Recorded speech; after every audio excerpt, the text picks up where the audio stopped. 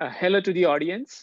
Those who don't know me, I am Anup Sheshadri. I am the product director at RouteSpring, and we solve problems in the corporate travel management space. And today I'm joined by Craig. He is six times founder. Is that right? Yeah, I think so. I'm losing Yeah, track of. yeah. So he has a tech background and he has grown up to become a growth expert. And he has a wide portfolio of achievements, and I don't want to undermine that. So I'll let him speak to himself. Craig, first of all, thank you very much for joining in with me for this talk on product leadership in 2021. Yeah. And all over to you. Hey, well, thank you so much, Nope, for having me on today. Yeah, I mean, I guess my quick background is I studied information management in college, mostly because I didn't know what the heck I wanted to do. So I figured after switching majors a bunch, information management seemed general enough where I could kind of get my hands in a bunch of different things and try a bunch of different things to see where I wanted to go as a career. When I got out of college, I started like a little design and web development shop, and then quickly realized that I wanted to do something a little bit bigger. So I became a software engineer for about 5 years or so. I never was an amazing software engineer, and I knew that I was not keeping up with my peers in terms of my ability to stay on top of kind of the hard technology. But I was good enough to make a decent living at it, and it really provided the foundation for me that led to future stints in product development roles and product leadership roles. And so I always kind of focused on the business case and the marketing case of why we Right. build things. And from there, my journey took me through a couple stints with startups. I spun up my own product consulting agency, grew that for about 3 years, and then moved to a bigger company where I ran the creative side of a large organization, just building bigger and bigger enterprise level websites, apps, application, and really doing a lot of hands-on product strategy. Yeah. And then fully went into startup mode. And so I worked with or consulted for another half dozen or so startups, early stage growth startups. Moved to the Bay Area, did a couple stints out there, went through a couple accelerator programs, and then made a move back to the DC area to run growth at Upside Travel, which really was my second stint, I guess, into much more of a pure marketing role. Whereas before I was much more on the harder technology side as well as the product management side. Moved from there into a CPO role at Sandbox, which is a military tech startup, Mhm. and and through that have come out and emerged uh, with this membership community that I've built of growth, product, and startup people, where I run 6-week courses and these deep dive programs on how to become better at growth, how to become better at product management. I try to Mhm. distill a lot of the learnings that I've had, a lot of the failures and some of the wins along the way into these programs. And that's been going really, really well. So I bring founders in for 6 weeks at a time, and they come out with a bunch of skills that maybe would have taken them quite a bit longer to realize out in the world. And that's kind of what I've been up to as of late. So it's been this kind of really windy, up and down, circuitous in some ways path, Yeah. but here we are. Yeah, that's great. That's a great story. I think I'm definitely gonna drive that passion for the products and growth from you. That's great. That's great to hear. And I definitely see that you are part of multiple organizations even right now. So before we kind of dive deep into the growth aspects that you just mentioned, I would like to know like how you are able to manage these priorities across multiple projects, and how do you navigate through this? Yeah, it's funny because I really try not to multitask, but I have a pretty good ability um, to apply dedicated focus to different areas, and that's basically how I'm approaching a lot of my day to day right now. And it kind of continues to evolve, but yeah, I think if even looking back 3 years, 5 years, 10 years, I've always had some passion project that I've been working on. And sometimes those have become real startups, and in probably more cases than that, they've just become what we refer now to as side hustles. But I've always felt strongly that you need something other than just the thing that you're doing every day to continuously learn. Hmm. And so I apply most of my mental energy. You really can only apply it to one or two things at any given time, and that's where I focus. And in addition to having a family, yeah, I've got my role at Sandbox, and I've got these courses that I'm running, and this community that I'm building. And what it means is that there's much more integration from a work and life balance standpoint, and there's weekend days where I'll pull hours to kind of make up time in one area or another. But so far, so good. I think the real challenge, regardless of like the number of things that you're working on or what you're doing, even if you're in a particular role in an organization, is distractions will just completely crush your day. Meetings will Right. crush your day, and distractions will crush your day. And so what I've found over the course of, again, just a lot of ups and downs with this, and some failures along even how I manage my own time, is that I tend to like to go really, really heads down in a very undistractable, uh, work sprint with whatever I'm doing. And when I'm able to do that and kind of channel all the energy into my goal at that time, then I can be a lot more productive. And so that includes turning off the phone, not having social media up, turning off notifications, making sure that I have enough space in my life to be able to Right. provide for that dedicated burst of energy that I'm going to apply to some particular problem. And I found that that's a really good way to split it up, especially as all of us are here working from home. I've got Yeah. one of my kids is homeschooling right now. My wife is teaching Right. him, and Right. everything's a little bit crazy, right? So just find the That's true. focus area and just dig in. That's true. That's true. Yeah, there are so many distractions if you really if you're not able to manage it. And with the technology, I think everyone wants to pick your time. So it's great to know how you kind of turn off the notifications and keep yourself focused. And great, great. That's a uh, good way to remain focused and a good advice on managing the multiple projects as well. Now, you mentioned about growth and providing courses on that. Can you talk a little bit more about it? And uh, considering that the audience, most of the audience would be product leaders, product managers who are now working remotely, and maybe they have some opportunities for these things, and what exactly you do there. Yeah. So let me explain, I guess, what I'm doing with these programs, then I'll back up and explain how I got here. So, in a nutshell, what I offer are training programs for mostly for startup founders and kind of early employees who are in growth stage startups. So, generally, about 50% of them have raised money, 50% haven't raised money. Many of them are planning to raise money, and they're all in this spot where they're trying to get more traction for their idea and grow their startup.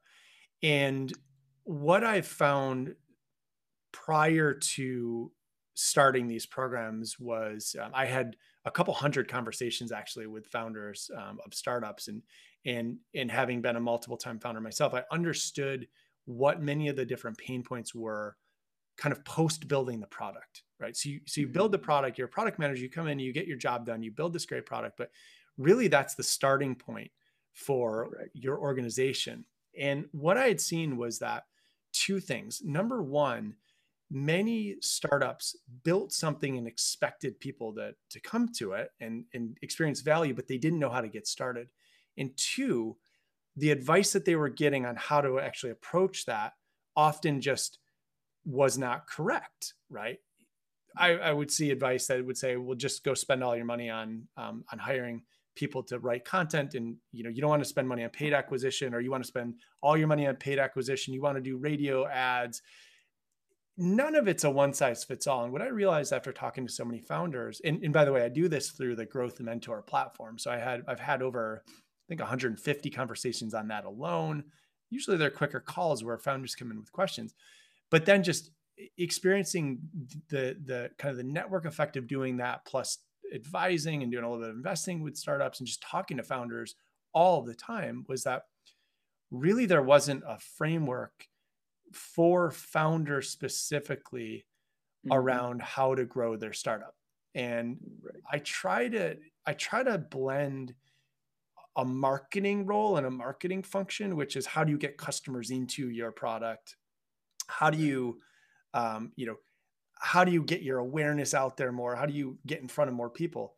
With the product aspect, which is how do you attach value to the user coming through? How do you keep them sticking around in your core product metrics? And actually, like when I kick off these programs, a lot of what I focus on is how we actually approach product development.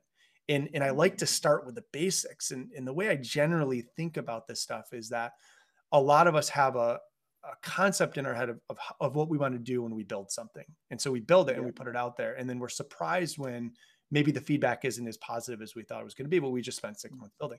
So I like to take Right. this integrative approach where you've got a concept, call it your core product backlog, but then you've got data that you're capturing from experiments and marketing campaigns that you're running to try to get some traction in different areas so that you're Hmm. actually getting the product in front of real users as early as possible.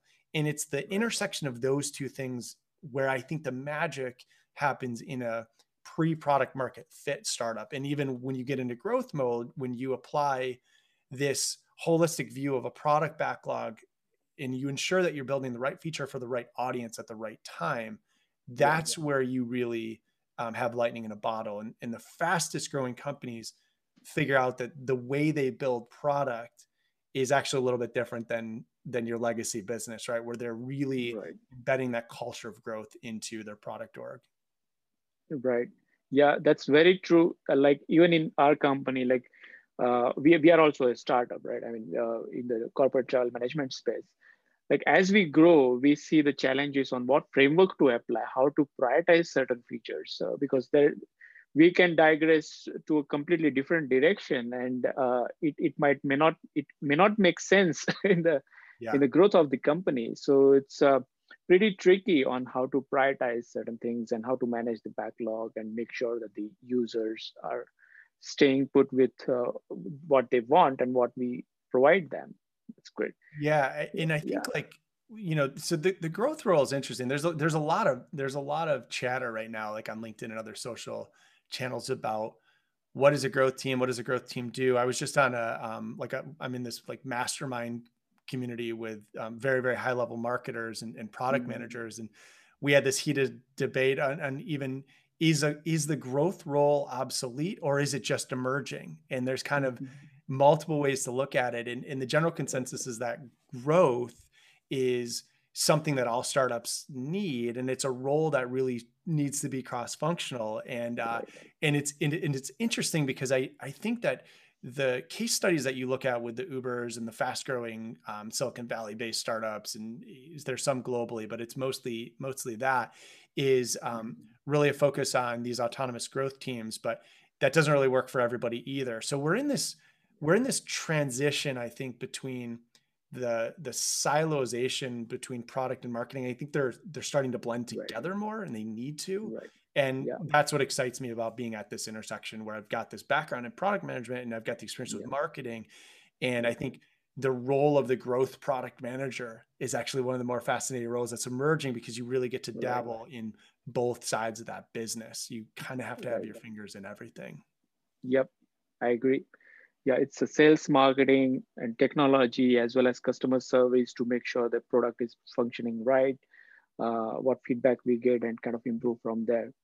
Now coming to the current times, like uh, 2020 has been challenging for everyone, and product management role, especially, it's a team activity. It's not a solo job. I mean, you have to interact with so many functional people to get the product decisions right. Um, from your experience in this growth university, like how has been your journey in 2020, and what steps are you taking for 2021? Yeah, so I think in a lot of ways, the so I had always intended for my growth programs to be accessible to anybody globally. So I actually firmly believe that there needs to be more entrepreneurship, not less, more democratization of the learnings that go into building a startup. And I think what's interesting too is that you see the rise of like the no code movement, for example, which Right. is really enabling non-technical people to build stuff and build subscriptions and get it out there. And I'm just blown away by some of the amazing stuff non-technical people are putting out there. And it really is kind of democratizing kind of who gets to do what, right? Which is awesome. Right. The interesting, so I think that was already happening with COVID hitting. I think people have lost some of that sense of community, which I think in some ways the pandemic has acted as an accelerator for cohort based communities, more membership communities where there's Mhm. groups of people getting together, not just within an organization, but people lost the ability to go out and hang out with friends after work or socialize or go to Right. games and do all the things that they wanted to do or they want to do, Yeah. and they have more time. And I Yeah. think what it has accelerated is both the desire and the need, as well as the opportunity for these cohorts to come together. So how does that relate to the product management space? I think product managers in general have to put their arms around a lot of stuff and basically figure out ways to get the team to communicate better, to put better products out there, to be the glue that kind of holds everything together. I think in the industry in general, you're seeing it within organizations where PMs and founders are trying to figure out how to navigate this kind of new world order where there's probably going to be much more of a shift to remote work. We're already seeing that. A lot of offices Yeah. have closed their office. I think that's going to continue to accelerate. I think there's going to be more flexibility in the workspace, which is going to open up more potential for side hustles and side gigs and things like that, and more entrepreneurship in general. And then, so outside of the organization, I think what it means is that your product team, especially if you've got engineering teams kind of like reporting up and through product teams or into the engineering departments, you're going to have to figure out more ways to keep folks engaged, Yeah. who are doing the work, right? Because Hmm. they feel this void with things that they're not able to participate in right now. And there's all these other opportunities that have emerged to go do other things. So what does it all mean? I actually think that it means that product managers in general have an opportunity to step up their game and be really great communicators and to really tie together different parts of the organization to facilitate more communication and building better stuff and building that community within the organization. I don't think it's their role solely to own that, but I think they're going to be big contributors.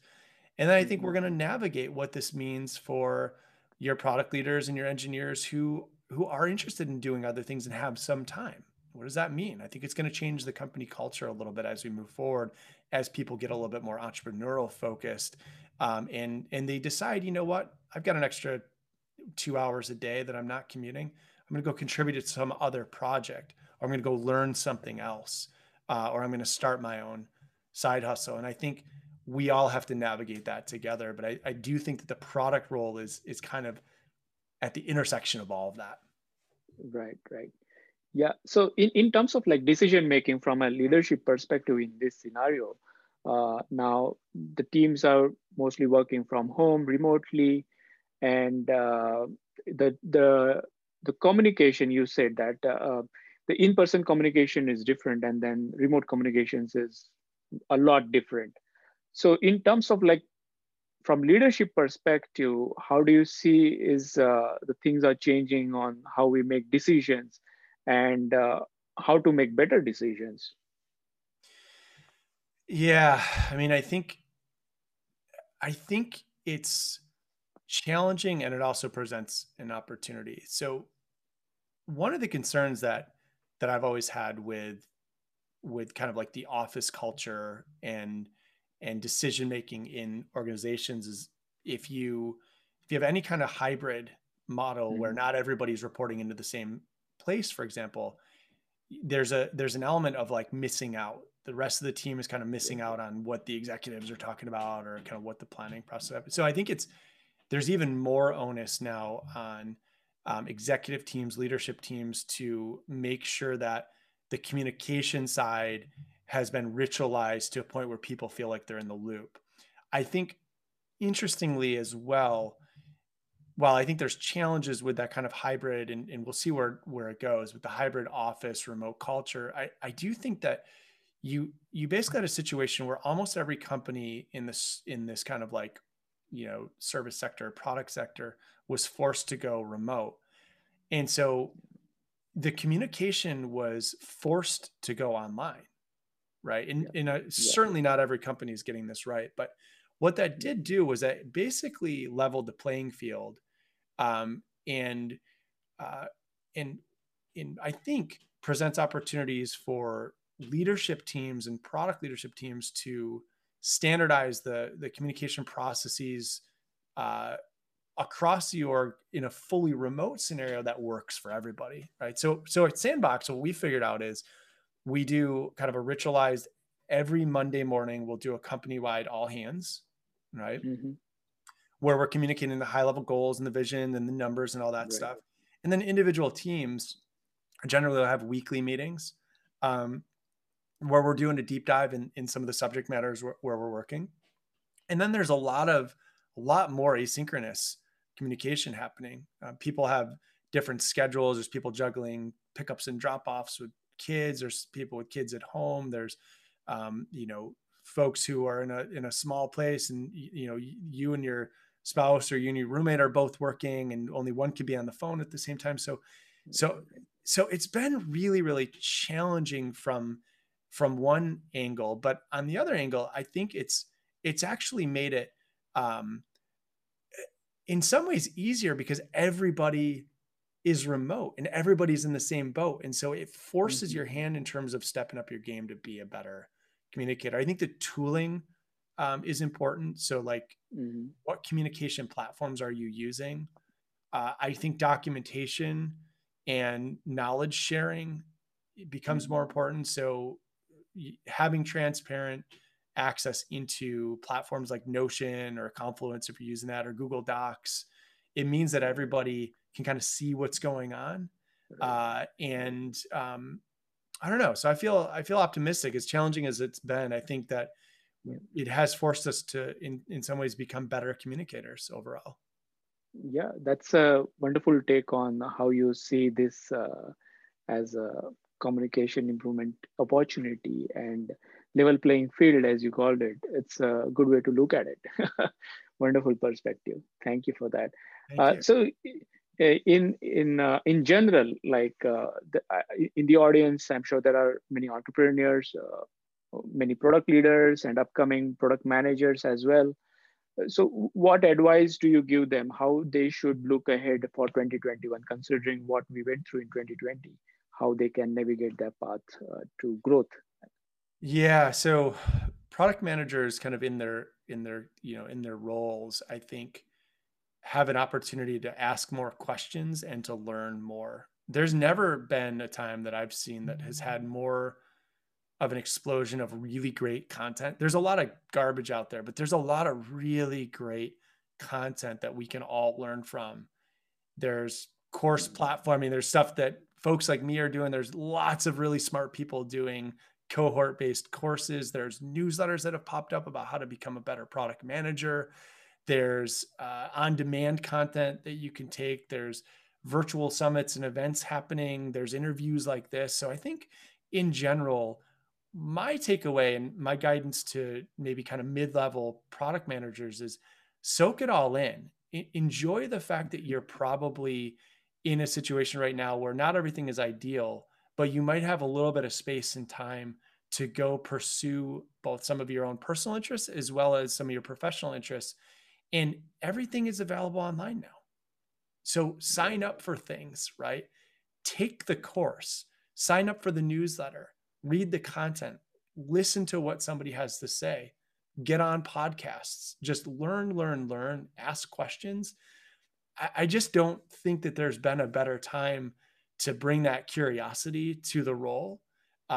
People have space and time to do that right now. They're not sitting in traffic, right? People Yeah. are, it's a different type of stress, I think, that a lot of people are feeling. But one aspect of stress has gone away around, like, that proximity and the logistics of just getting into the office every day. So I think if you're a product manager, soak it all in. There's never been a better time to consume high quality content that's going to help you become a better person in your role, and perhaps set a goal for yourself to do some of your own thought leadership and give back to this community that you're receiving value from. And you know, I got my start doing that with just by doing mentorship calls with people. So I've Hmm. always had trusted mentors and advisors whom I go to ask Right. advice and ask questions. Hmm.